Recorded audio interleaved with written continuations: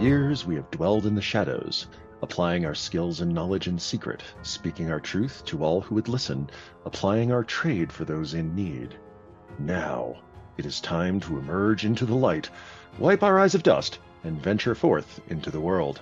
Make ourselves known and invite all who seek our secret knowledge to work and learn with us. Welcome, friends and fellow seekers, to the secret society of the instructional designer. Travel with us auditorily as we explore the work and practice of our humble society. We begin with a discussion from some of our illustrious members, including a special guest, and then finish with one of our most venerated traditions, a question from the question hat.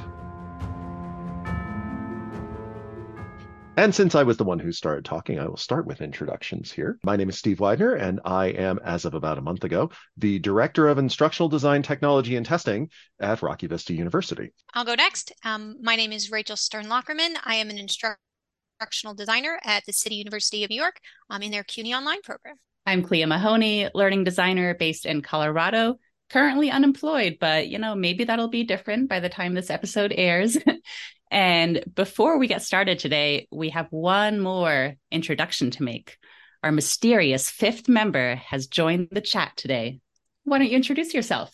Hi, everyone. My name is Carly Lasowski. I'm a Learning Innovation Program Manager in the Dartmouth Center for the Advancement of Learning, which is a lot of fancy words to say that I coordinate our Accessible Dartmouth initiative. I help faculty who are interested, and staff educators as well, who are interested in bringing in concepts of universal design for learning and accessibility to their teaching. I am based in Detroit, and so I work remotely. And I have two young kids and an orange cat who causes all of the chaos. And I'm really, really excited to be here. I have also, in coming to my first episode, finally, I brought a lovely guest with me today. Courtney Plotz is our guest. She's an expert in culturally responsive teaching. She's written books, regularly leads trainings, and is even building an app that we might maybe hear a little bit about today. So before we jump into the questions, Courtney, can you introduce yourself for us?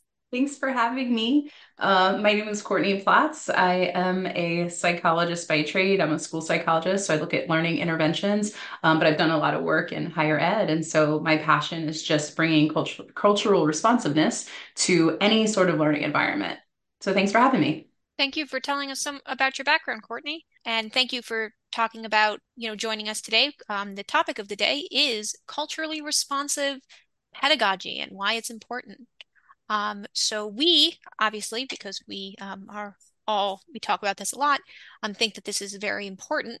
But for anyone else listening, they're like, oh, I take my requirements, I talk to my SME, I talk to my faculty, I put it all together.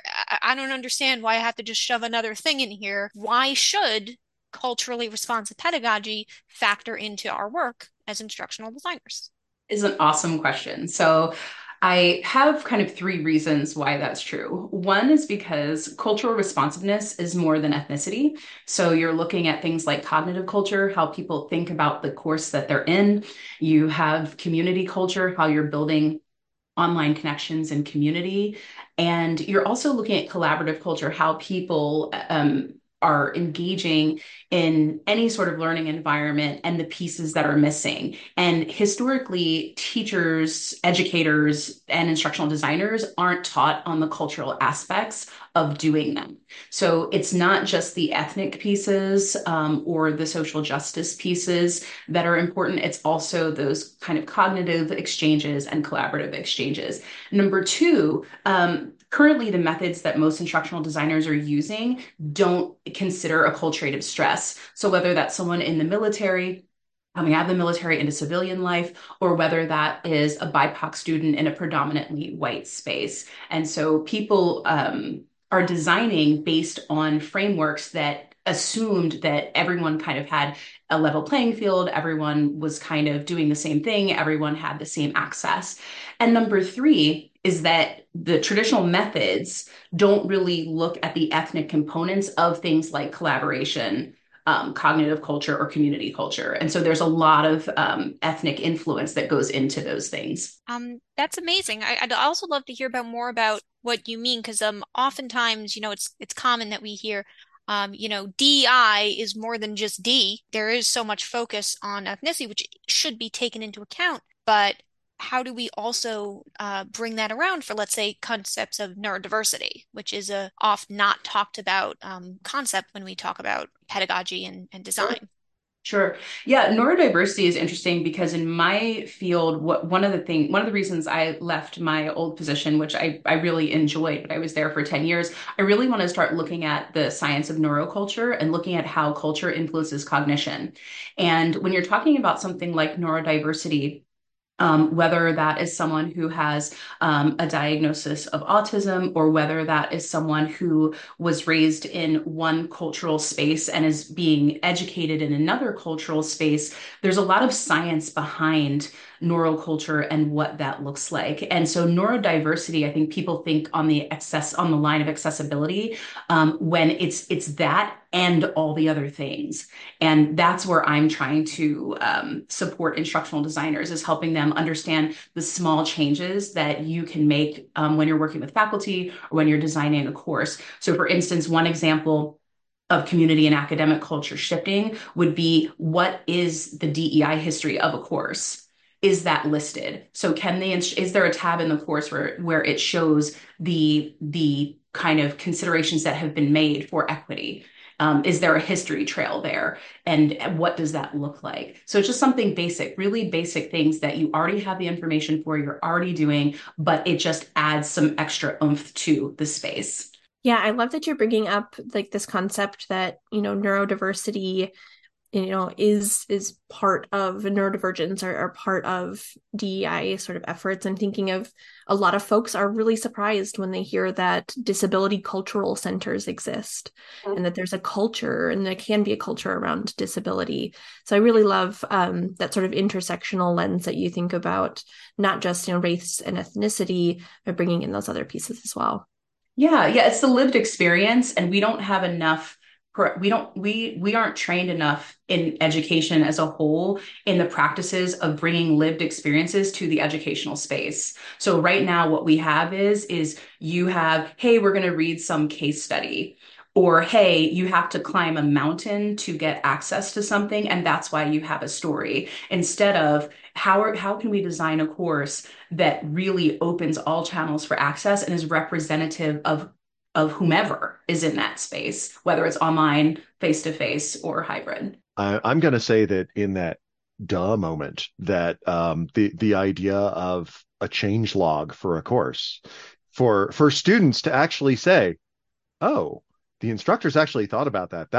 That was just how did we never think of this? I mean, I certainly, at my institution, the whole thing of cognitive load is a huge thing, and they are terrified of throwing anything at their students that is unnecessary, in their words. Mm-hmm. But the students I'm dealing with, these are medical students who are supposed to be brilliant, and there's nothing saying they have to look at this, but for them to be able to go and look and go, oh, these are things you've already done. Yeah. Cool. Right. Well, it also just keeps a history to show for the institution, like this is something that matters. So I always say, just lift the veil. There are people doing really meaningful work, but it never gets to the student. And that is also, my institution is in the middle of our 10-year accreditation thing. So the whole idea of having documentation and evidence that you have recognized that here are things that you needed to work on, and hey, here's the work you did. That kind of, I have the feeling that once my institution is finally past that, I'm going to bring it up with my boss and say, maybe this is something we could consider for the future, and have everyone still ignore, because let's be real, they're faculty. But I am also the patron saint of misplaced optimism, so I can hope for these things. Yeah. And I think what you'll find is that some people, yes, will be like, that's just another thing I don't want to do. But even if it's something that 5 instructors do, that's five instructors who teach maybe 1 or 2 courses. You're impacting a lot of students that way. I'm a big believer in the patron saint of misplaced optimism, I guess. There's lots of critiques of incremental change that we can make that I think are really legitimate. But the fact of the matter is sometimes that's what we can achieve. And any change is better than no change at all. Yeah, absolutely. And it doesn't have to be complicated. If you're meeting with faculty over Zoom, just hit the record button in the transcript, have it make notes, and that's what's posted. It doesn't have to be this whole other exercise in all things having that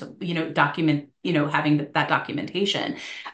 You just kind of start with something, and it also just shows a history. It's a history, and that's part of our challenge, right? Especially in the United States, history is written by specific people, and so you want students to see, especially. I happen to be biracial. My dad's black, my mom's white. So if I were in a school in the middle of the country and I'm one of the only, BIPOC students there, that could be my lifeline, is the fact that somewhere in this building, these people, whoever is logging this understands where I am, because maybe they don't have a diversity center, or maybe they can't get to campus. So they don't have that access to the campus itself. So it can really be a lifeline for students. And that made me think of like it was really powerful when you spoke about how we often transplant students from one culture, neurotypical culture, while they're neurodiverse. If they are the only BIPOC student or student of their background, and they're suddenly placed in a school which has no record of that. That actually reminded me of Christopher Emdin's book, For White Folks Who Teach in the Hood. He calls it reality pedagogy. It's very much trauma based, trauma aware. And I think all of these things really come together of things that we really should be bearing in mind. But oftentimes, like you said, it's just like, oh, this is something else to consider. So when you're like, yes, record it and, make that the notes. But when you're dealing with a faculty who's just like, oh God, yes, I have to do this, I guess, and then I'll forget about it entirely and I'll spend the entire conversation checking my email. How do Yeah. you kind of like have that aha moment of like, yes, this is not just something, yes, you should do a box to check. This is something you should be incorporating from the beginning. COVID highlighted something that we already knew already. People do not like having choices taken from them. Um, and so when you present faculty with choices, they will choose what resonates with them. And there's something that I write about called the ACE model. So whether it's instructional design or teaching, there's academic culture, community culture, collaborative culture, cognitive culture, and intersectional and ethnic culture. And so if you give them two ideas in each of those domains, there's 10 choices. So it doesn't matter which ones they pick. They will all be culturally responsive. It's just which one you want to add to the course, right? It's just that some will benefit some students more than others, or my suggestion is always look at the demographics of your college and design accordingly, right? It should be reflective of the demographics of the college. And so that helps a lot. And that's one of the reasons why I developed the app, was because I wanted instructional designers to be able to see these models and have multiple choices across various ethnic groups and across various pieces of culture, and just be able to click on it and say, what do you think about this idea? What do you think if we work on this? And then a correlating handout, and then you have everything that you need, and then you can just kind of help the faculty move along, because no one can do it all, and everyone's working at a disadvantage, because historically so many of the models are Eurocentric in nature. So even if you're a designer of color, it doesn't have that ethnic piece to it. So it's just really kind of looking at those ethnic pieces and those other aspects of design that are really going to get you what you want for your students. So for instance, another example would be like collaborative culture. Anytime you do a collaborative activity for the first time in a course, whether online or face-to-face, it's another first day, right? Because people haven't been in groups before. They haven't been in these small groups. So if I randomly assigned everybody on the podcast right now into a small group, let's say you didn't know each other, now you're in this group. Well, now you just shifted the whole dynamic. So what's helpful is if you do a mini syllabus for collaborative learning, and you basically do another first day for that exchange, because some people love to disappear in 200 black screens of Zoom. Now it's just the three of you. It's very intimate. And so that's going to take some what's called social norming, to be able to help people engage in that way, especially after COVID, because there was so much screen time and so much togetherness and so much, face to, or, screen to screen contact. You're shifting that course dynamic. And so if you just create a mini syllabus that for collaborative learning only that really helps students flow to that next phase. And it really helps minimize some of those internal group struggles, some of those dynamics, some of those power dynamics. And so maybe something you'd put in a mini syllabus for collaboration is, how is power going to be shared within this group? What does the group identify as a meaningful contribution? So it's just kind of changing some of that language and really kind of supporting students when we, as the people who are those kind of power holders in the course, make a shift, right? We have to provide the support when we make it. Can you talk more about that app? Sure. That all sounds amazing. Yeah, But sure. I'd love to hear more about how the app's going to work and Yes, I'm super excited about it. Super excited about it. And I will send everyone on the podcast a preview. It should be ready by the first week in January. So the app, I developed the app for three reasons. One, because I felt like cultural responsiveness needed to be more portable. Two, I felt like so many people were so afraid to get it wrong, so they kind of froze. Because there's people who totally get it, and there's people who will never get it. But there's a bunch of people in the middle who are like, hey, I want to do this thing, but I'm not exactly sure. And everything I'm reading doesn't necessarily fit with my design style, or it doesn't fit with my teaching style. And so what I did was I went through the research ethnically, and I said, what is the research for neuroculture for each of these ethnic groups? And so, for instance, when what you're looking at is research based in multi-ethnic counseling, and it says, what are my best chances of getting novel information from me to you in your own lens? So let's say someone is, from the Sudan, and they are not familiar with academic culture. So the culture they are most familiar with is their own culture. So maybe they come to the States and the academic culture is completely unfamiliar. They're going to default to their ethnic culture to try to make sense of the world around them. And so there are specific learning attributes that you can use to deliver content that makes it the best possible chance of you getting novel information from yourself, regardless of race or ethnicity, to someone else, regardless of race or ethnicity. Yeah, I sort of want to, I'm very excited about your app. I kind of want to bring up something that came out of the training that I took with you. And I said I was going to bring this up earlier and did not. But I met Courtney because she was facilitating about a year-long training through an organization in the Northeast. And that's how I became a learning and online diversity, equity, and inclusion officer. I remembered all of the words. A Lodi officer. And so through this training, we really dug in deep. So I can't ask you to sort of summarize the whole thing, right? But one thing that really stuck out to a lot of my particular cohort was your sort of tier model, which I think is really helpful for when we're connecting with faculty. So can you maybe just short and quick talk about the different tiers? Sure. So this works with corporate culture or high education culture. What you can do is you can measure out acculturative stress. And so I did that on a larger scale. And it basically says, based on these levels of acculturated stress, this is your best intervention to kind of take that down.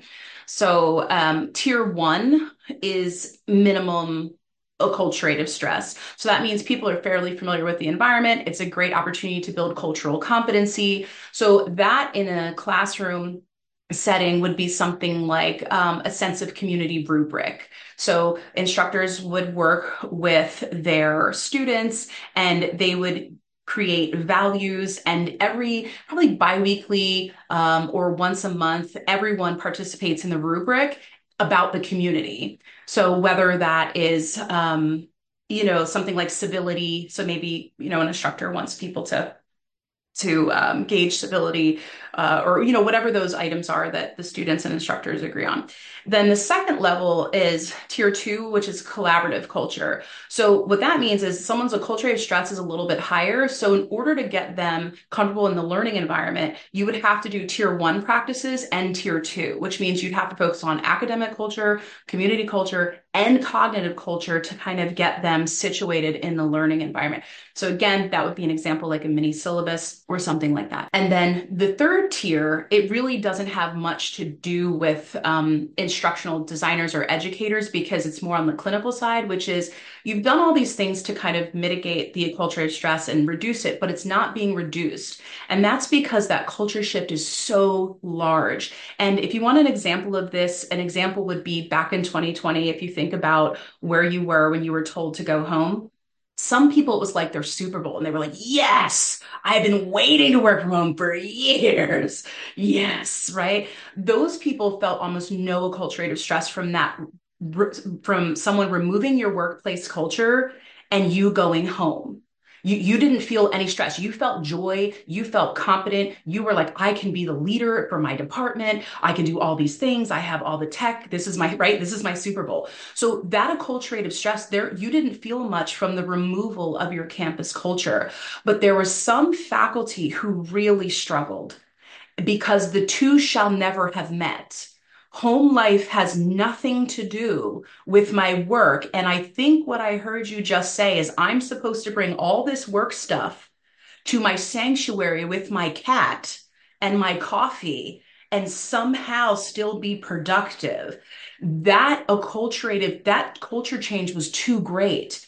And so people really started struggling with their mental health, and that would require what's called a tier 3 intervention, which would mean that you would do some sort of, and a clinician, this is not something educators do, would do some sort of evaluation to understand that experience and then support them with accommodations, just like you would for a learning disability, except based in culture, because that's the issue. So when you have a student who, the traditional thing that I think people understand is an international student, right? That's coming to the States or vice versa, and you have acculturative stress. Well, if you're sending them to the writing center, that's not what the issue is. So that intervention isn't equal, just like you wouldn't send a visually impaired student to a workshop for dyslexia. Those things aren't aligned properly. So when we talk about culture, it's so important because high levels of acculturative stress mimic learning disabilities.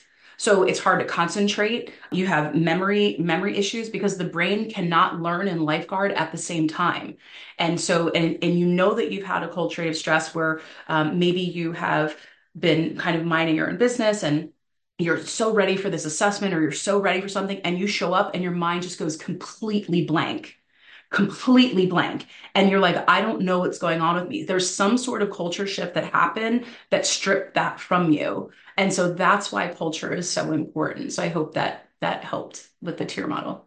No, that makes sense. And that actually makes me think of what happened back 2020. Let's all think back to that day. That my office had allowed working from home a few days a week under the radar. So I'm sorry if anyone in my old job is listening to this podcast. I'm giving you some spoilers. And once the shift happened, we basically had no issue because we had been used to having this kind of hybrid.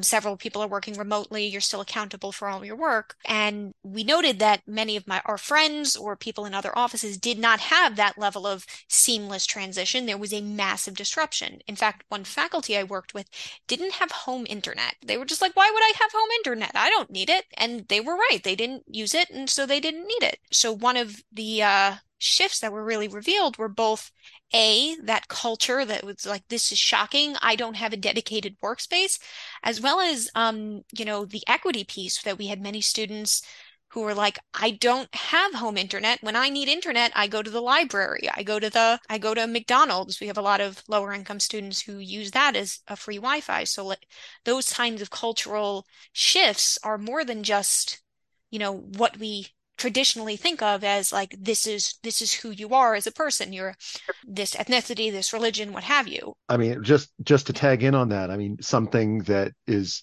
worth pointing out, that it can be as little as a distance of a half mile for people to get internet.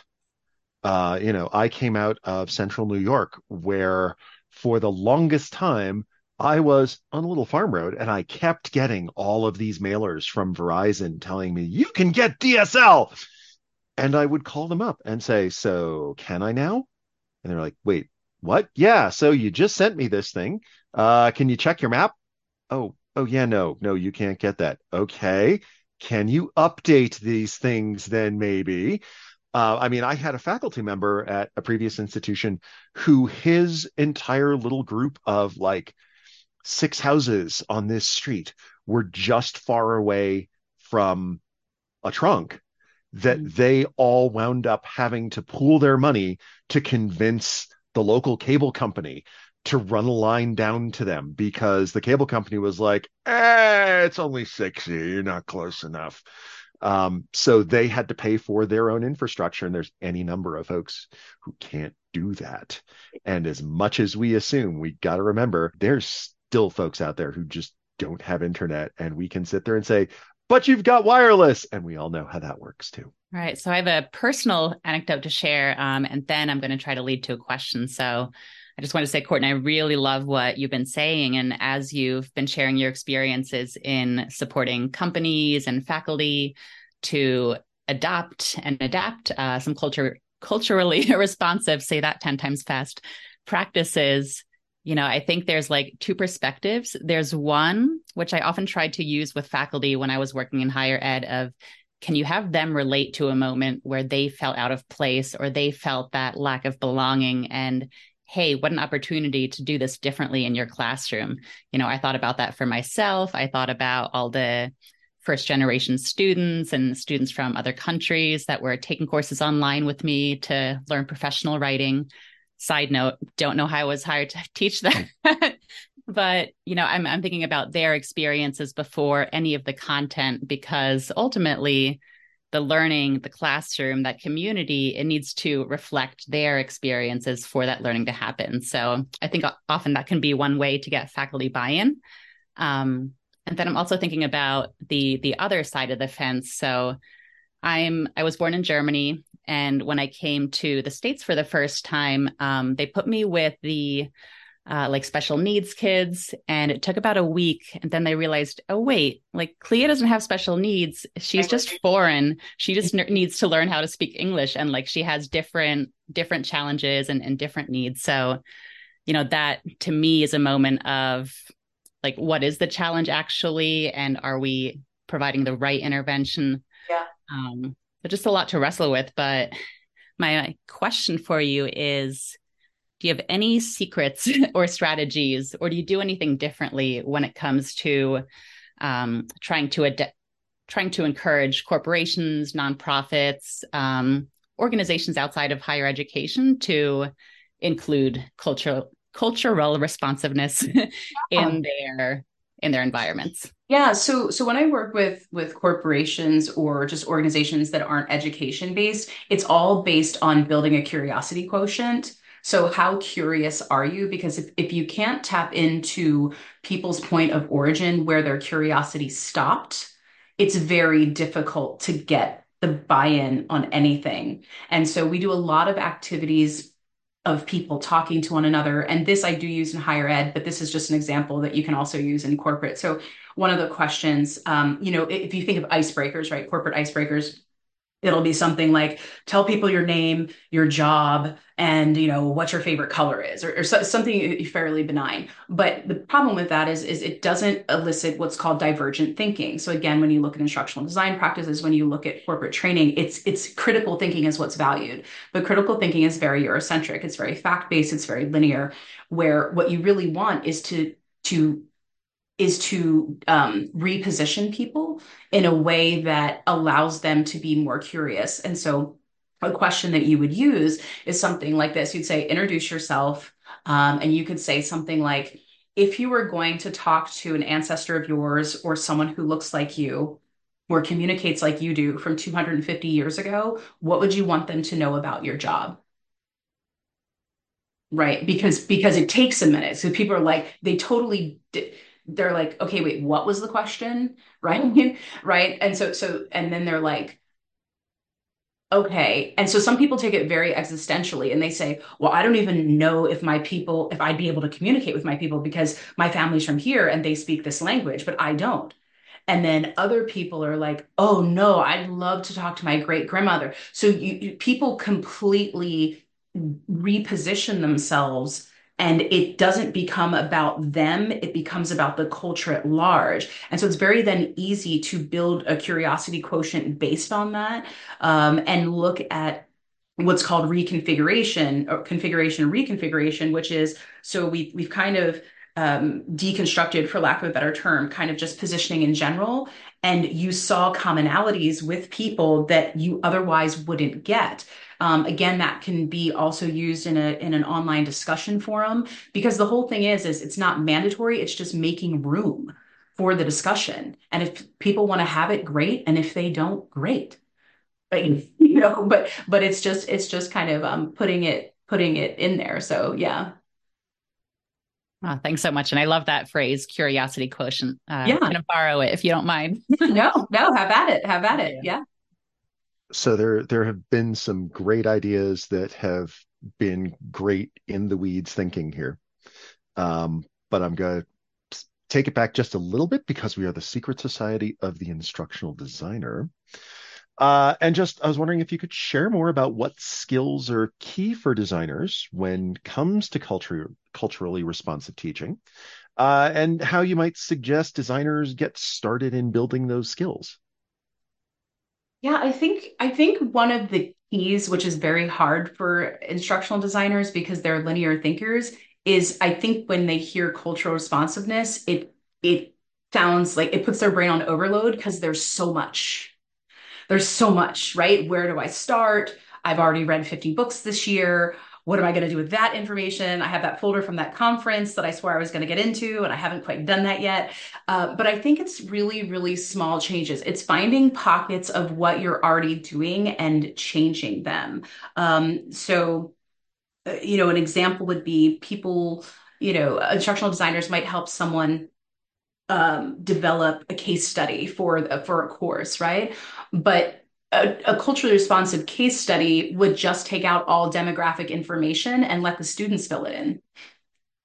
So it's reflective of the student, right? So it's like, why does it matter that his name is Brian and that he's 22 and that he lives in, Poughkeepsie? Why does that matter? It should, I as the learner should be able to fill that in. And so now it's my case study, and I'm forced as a learner to read the case study because now I have to fill in the information that's going to be important to me. So, and that's how you get your cultural exchange, and that's how you get the meaningful discussion. So it's not these massive shifts, and I think it's just more of learning the skills. Going through a program like Carly went through and just kind of getting the foundation pieces, because after that, the neurocultural pieces are very simple. It's just pulling out those little pieces and letting students fill in the difference, or faculty.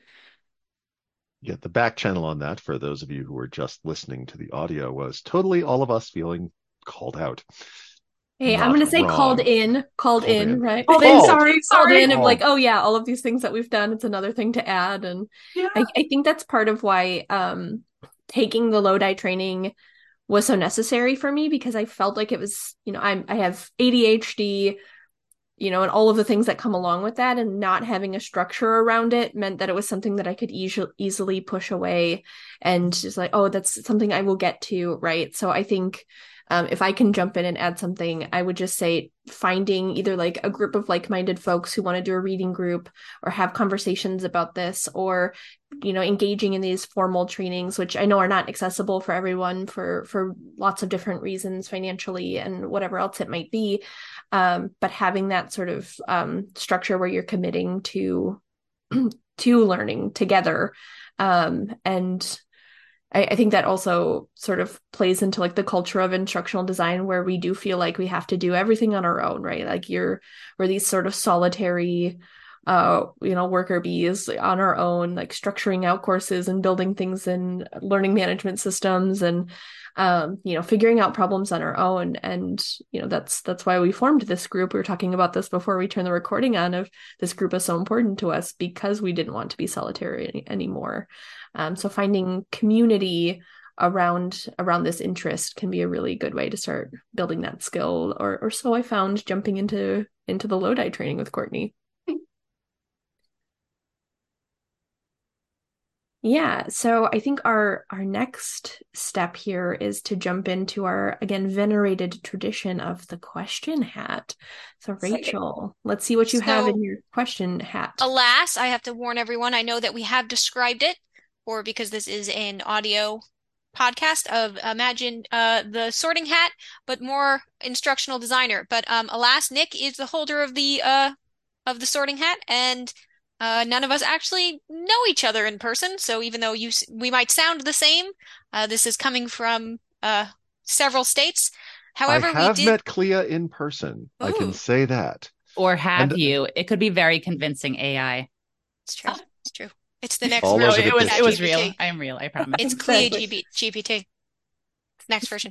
But we did test the laptop sleeve that we are using as a question hat, and it does in fact function as a hat.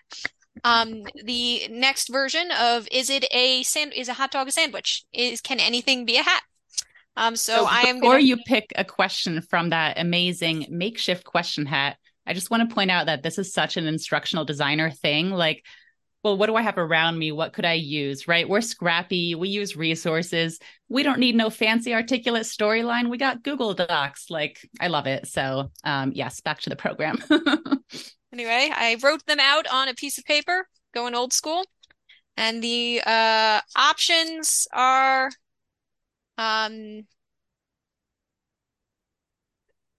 hold on, I'm mixing them. If you could go, building. I needed to mix them. I needed to make sure I had a pseudo random number sorter, just in case Clea is in fact a very advanced AI who does not do well with random numbers. Anyway, so if you could go back and tell January 2020 you anything about what professional development skills you'd need. You can't go back and tell them, hey, go buy Zoom, go buy a bunch of masks, warn people, I don't know, like stand on a street corner, like holding a sign that says the end and I. You can't do any of that. But if you could go back and give yourself like a 2-month heads up to build some essential professional development skills, what would you build and why? Well, this question sounds like it was not randomly chosen. Like it just goes right to like Courtney's example question earlier. I could read the other questions if you No, prefer. it's good. I love how the magic of the fits for this hat. episode. Yeah. It's how do you create a connection with someone who is also virtual? And how do you handle challenges when they're unexpected? And how do you handle personality differences when you are working with a collaborator? So all of them can technically really apply. Yeah, but I like this January 2020 question. So January 2020 is the winner of the question laptop sleeve hat. So I'm going to be a horrible person and I'm not sure how much I could really have told myself, because I will say that my morning thing was listening to NPR podcast in the morning while shaving, and that was the gradual something's going to happen here. And it was that little bit of the world, because they were focusing on so much one story every day. And I'm kind of like, this is weird. So I think the one thing that I would have told myself is mid-March. I would have just told myself mid-March is when this is going to go. Get ready for this.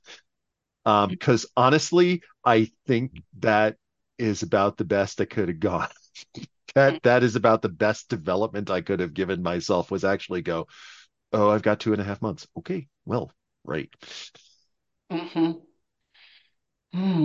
is such a tough question. I think I would have told myself, buckle up. Just put your seatbelt on.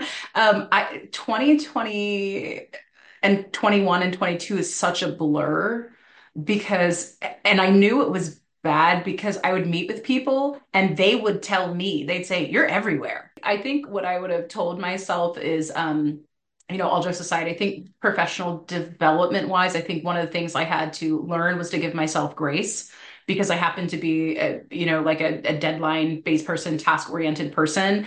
And in that environment, it just always didn't work that way. And I think that was a culture shift for me, that I had to learn, like, it's okay if you don't meet with this person right away. It's okay if we put that off. It's okay, and that's again privilege, right? In itself that's even an option. But it was just there was so much coming so fast that it just got to the point where it was like, so I think I would have told myself that sooner. I think I was probably 9 months in or a year until I realized like, oh yeah, okay, we're still in a pandemic. Like the world's still upside down. We're still trying to all figure this out. Like nobody's got it together. Nobody's, and just giving myself grace for that, I think is important. That's what I think it's important that we all need to learn to give ourselves grace. That's something that I think IDs in particular are very bad about putting their own masks on before, the metaphorical airplane masks. Thankfully, most IDs I know were very big on wearing masks, because, IDs are usually tend to be very big on science. So the metaphorical airplane masks, often we're like, yes, yes, so we need to be understanding and human with students and with faculty, etc. But for me, yeah, of course I have to work 100 hours this week and not sleep and give up my weekend because, the stuff needs to get done. For me, I think the skill I would develop more would be working with people, convincing people this is why it's very important. Like, this is why it's valuable. This is why it's important. Because prior to the pandemic, the only people who really would work with us are people who expressed an interest. Like nobody would force you to develop an online class, and you might work very occasionally with professors who are like, "Yeah, I want to do this. My dean is making me do this. My chair is making me do this," and I don't think valuable. But that definitely wasn't the majority of your collaborations. The majority of your collaborations were people who expressed interest in making this happen. Whereas during COVID, obviously that didn't happen. So if I had to go back and tell myself to develop one skill, it would be get much better earlier about working with people who don't really value quality instructional design or quality online learning.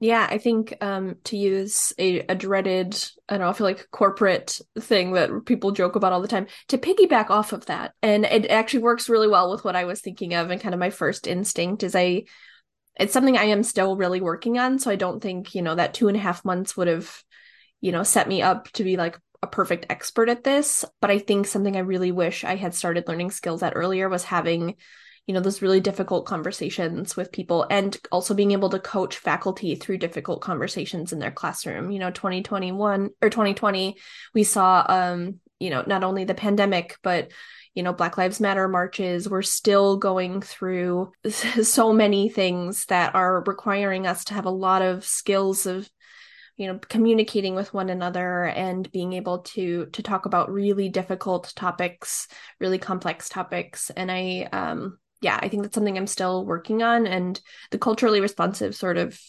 frameworks have been really, really helpful in sort of being able to empathize with people and understand, I didn't understand anti-maskers for a long time, but being able to see, okay, there's some sort of cultural components, whether I agree with their viewpoints or not, there's cultural pieces, there's things that sort of, undergird their resistance. And I think we can also bring that to when we have conversations with faculty. Like there are cultural realities of the academic world that they're in. I think about, I'm at a private R1 school where research is the most important thing for their 10-year dossiers. So thinking about that and being able to understand the culture that people, not only where they come from, but the culture that they're trying to operate in right now. I just think those general skills would have been really, really helpful to start with. And I think I would have saved myself a lot of grief and having those skills from the beginning. Yeah, I love this question. I love everything that everyone has shared. For me, it's a little bit similar to Rachel, learning to work differently with people, but also honestly, like just asking myself, does it have to be done this way? And learning to set boundaries and learning how to delegate. So I'm a helper at heart, even before the pandemic. Like I would regularly work overtime, helping these poor adjunct faculty learn how to Zoom from a closet because one faculty member was convinced that was the best like sound environment. And it wasn't at all scary to be in a dark room with your laptop close to the face and teach Anyway, it got him teaching in Zoom. And I'm like, that's a win. Um, those people ramped up when the pandemic hit. And I quickly found myself running up to 3 workshops a day on using Zoom, on using the LMS that we were transitioning to, et cetera. And I loved helping, but it did take so much out of me. And I think I could have asked, oh, would a student worker like to lead this session? Or how can we partner with maybe a faculty member and share presentation time? Doesn't always have to be me, doesn't always have to be through these synchronous sessions, regurgitating what I've already said 2 hours ago in a different Zoom training. Just trying to take a little bit of a smarter, more sustainable approach to creating resources that'll help people and learning also to take care of yourself. So I'm going to turn it back over to Carly to close us out. Yeah, so I just want to thank Courtney for joining us, making time in your really busy schedule we record on Sundays typically to pull the curtain back a little bit. So taking time on a Sunday afternoon to talk to us and share so much of your expertise and your time. In our show notes, I'm going to make sure to include your website, any other links and information that you send me. And depending on when we launch this, your app should be out. And if not, I will edit the show notes later and add it so that people can find your app and learn more. So thank you so much, Courtney, for joining us today.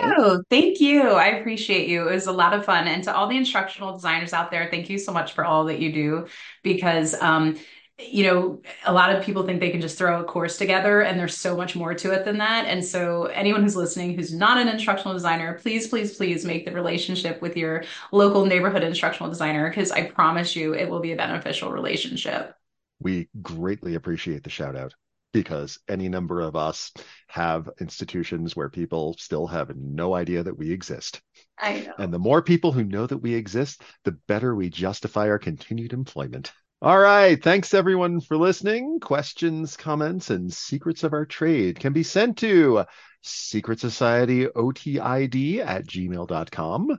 That's secretsocietyotid, all one word, @gmail.com. And we will see you next time through the mists of mystery. Yeah. I love the mists of mystery.